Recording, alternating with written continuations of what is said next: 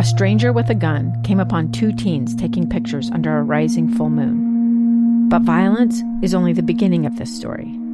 Sometimes I thought, there are no miracles. Yeah, there are, and this is a big one. I'm Amy Donaldson, and I've spent my career talking about how lives are undone by violence. The Letter is a podcast about how lives are remade.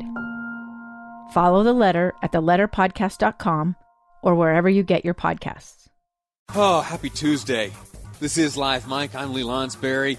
We just got through, you and I together, listening to that debate between the two candidates in the Republican Party for the office of Attorney General. And it was a fascinating debate. I know that phrase sounds oxymoronic, fascinating debate. But no, I promise you, there were great nuggets to learn, not only about the two candidates, but about the office itself, the office of Attorney General. If I could extend an invitation to you, it is this. Would you get on Facebook, navigate your way over to the Lee Lonsberry Facebook page, the one for this Live Mic program. You'll see the logo up in the corner. Click on there, and you'll have access then to the full airing of this hour-long debate between the two candidates. One, the current Attorney General of the state of Utah, Sean Reyes, and also Attorney in Utah County, District Attorney David Leavitt. The back and forth with these two gentlemen, absolutely fascinating. You're certainly able to see, that Sean Reyes has certainly served in this office for some time. He reminds you of that a number of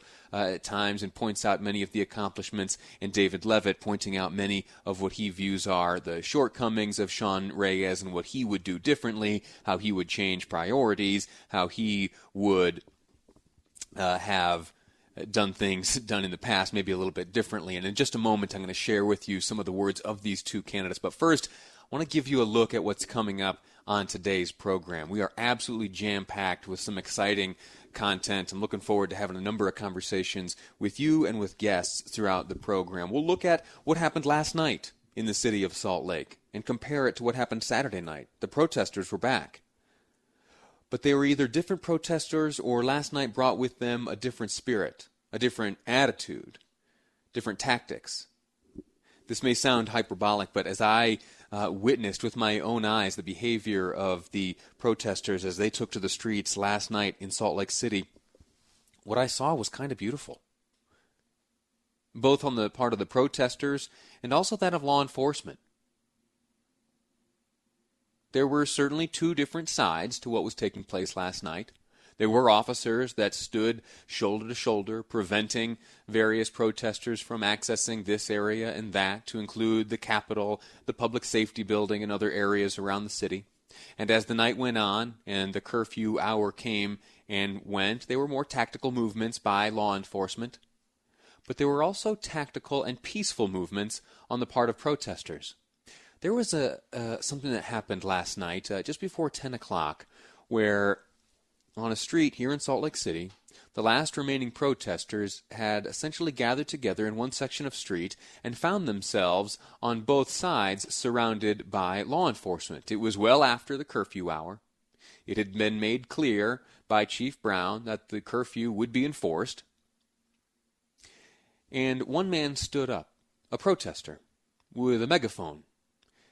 And he started speaking not only to the protesters but also to law enforcement, and ultimately developed a position of negotiator.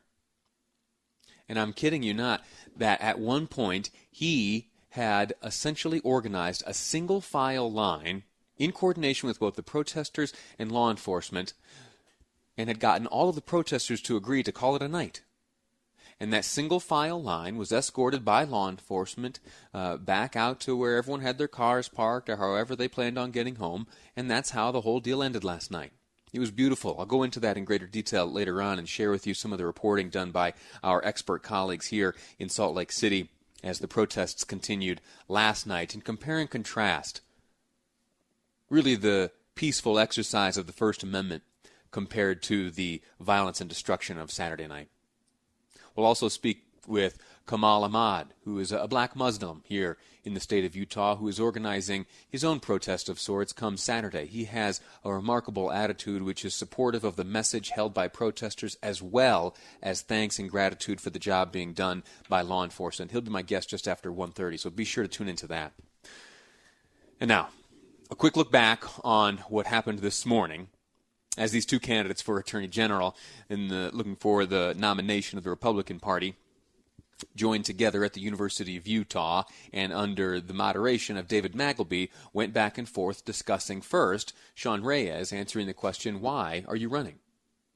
I'm running because I love Utah. I love the people of Utah. And for 6.5 years, I have stood watch over this state, protecting your kids and grandkids from child sex predators and traffickers and abusers, protecting your teens from street drugs and vaping and suicide, guarding your personal private data from online hackers and cyber criminals, and protecting your family finances from frauds and scams and schemes.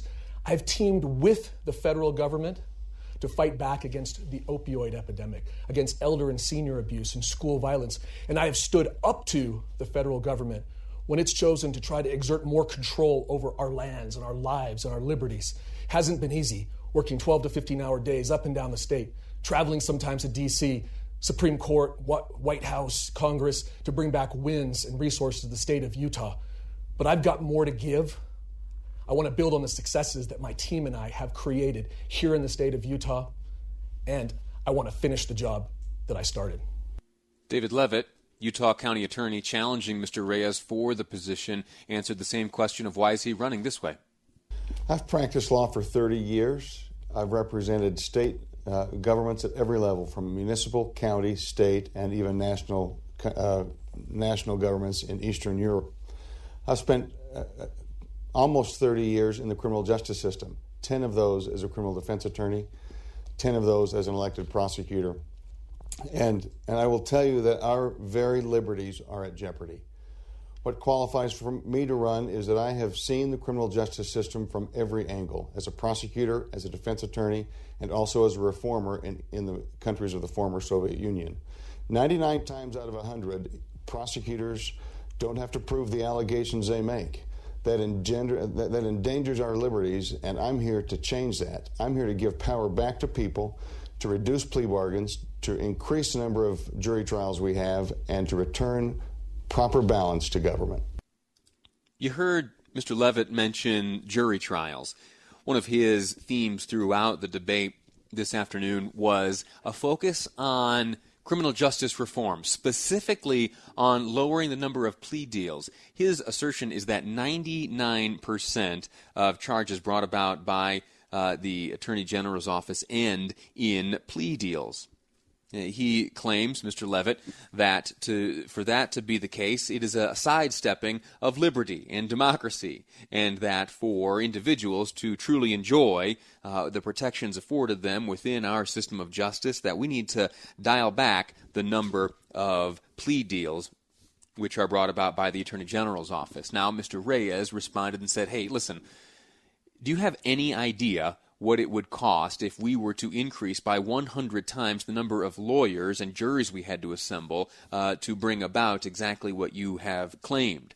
Now, it is not a betrayal of liberty and justice for plea deals to be struck between defendants and others, and it is, in fact, my assertion that we are on a good path on that front, and while criminal justice reform is important, if that is your only priority, you will fail in this office. They went back and forth many times, and really, regardless of the question asked, there was always a way for Mr. Leavitt to bring it back to criminal justice reform. Fascinating debate today, and there was a question asked of Mr. Magleby specifically relating to what has happened in Salt Lake City over the weekend. The question was, what would you have done differently regarding this weekend's protests? I'm going to find time later in the program to share with you the answers by these two candidates because they're absolutely fascinating. We're going to take a break right now, and when we come back, we're going to look at what transpired last night in Utah's capital city when protesters again took to the streets. The contrast could not be more stark from the violence we saw Saturday to the absolute peace and understanding that we saw on the streets of Salt Lake last night. I'll walk through what I witnessed next on Live Mike. I'm Lee Lonsberry, and this is KSL News Radio.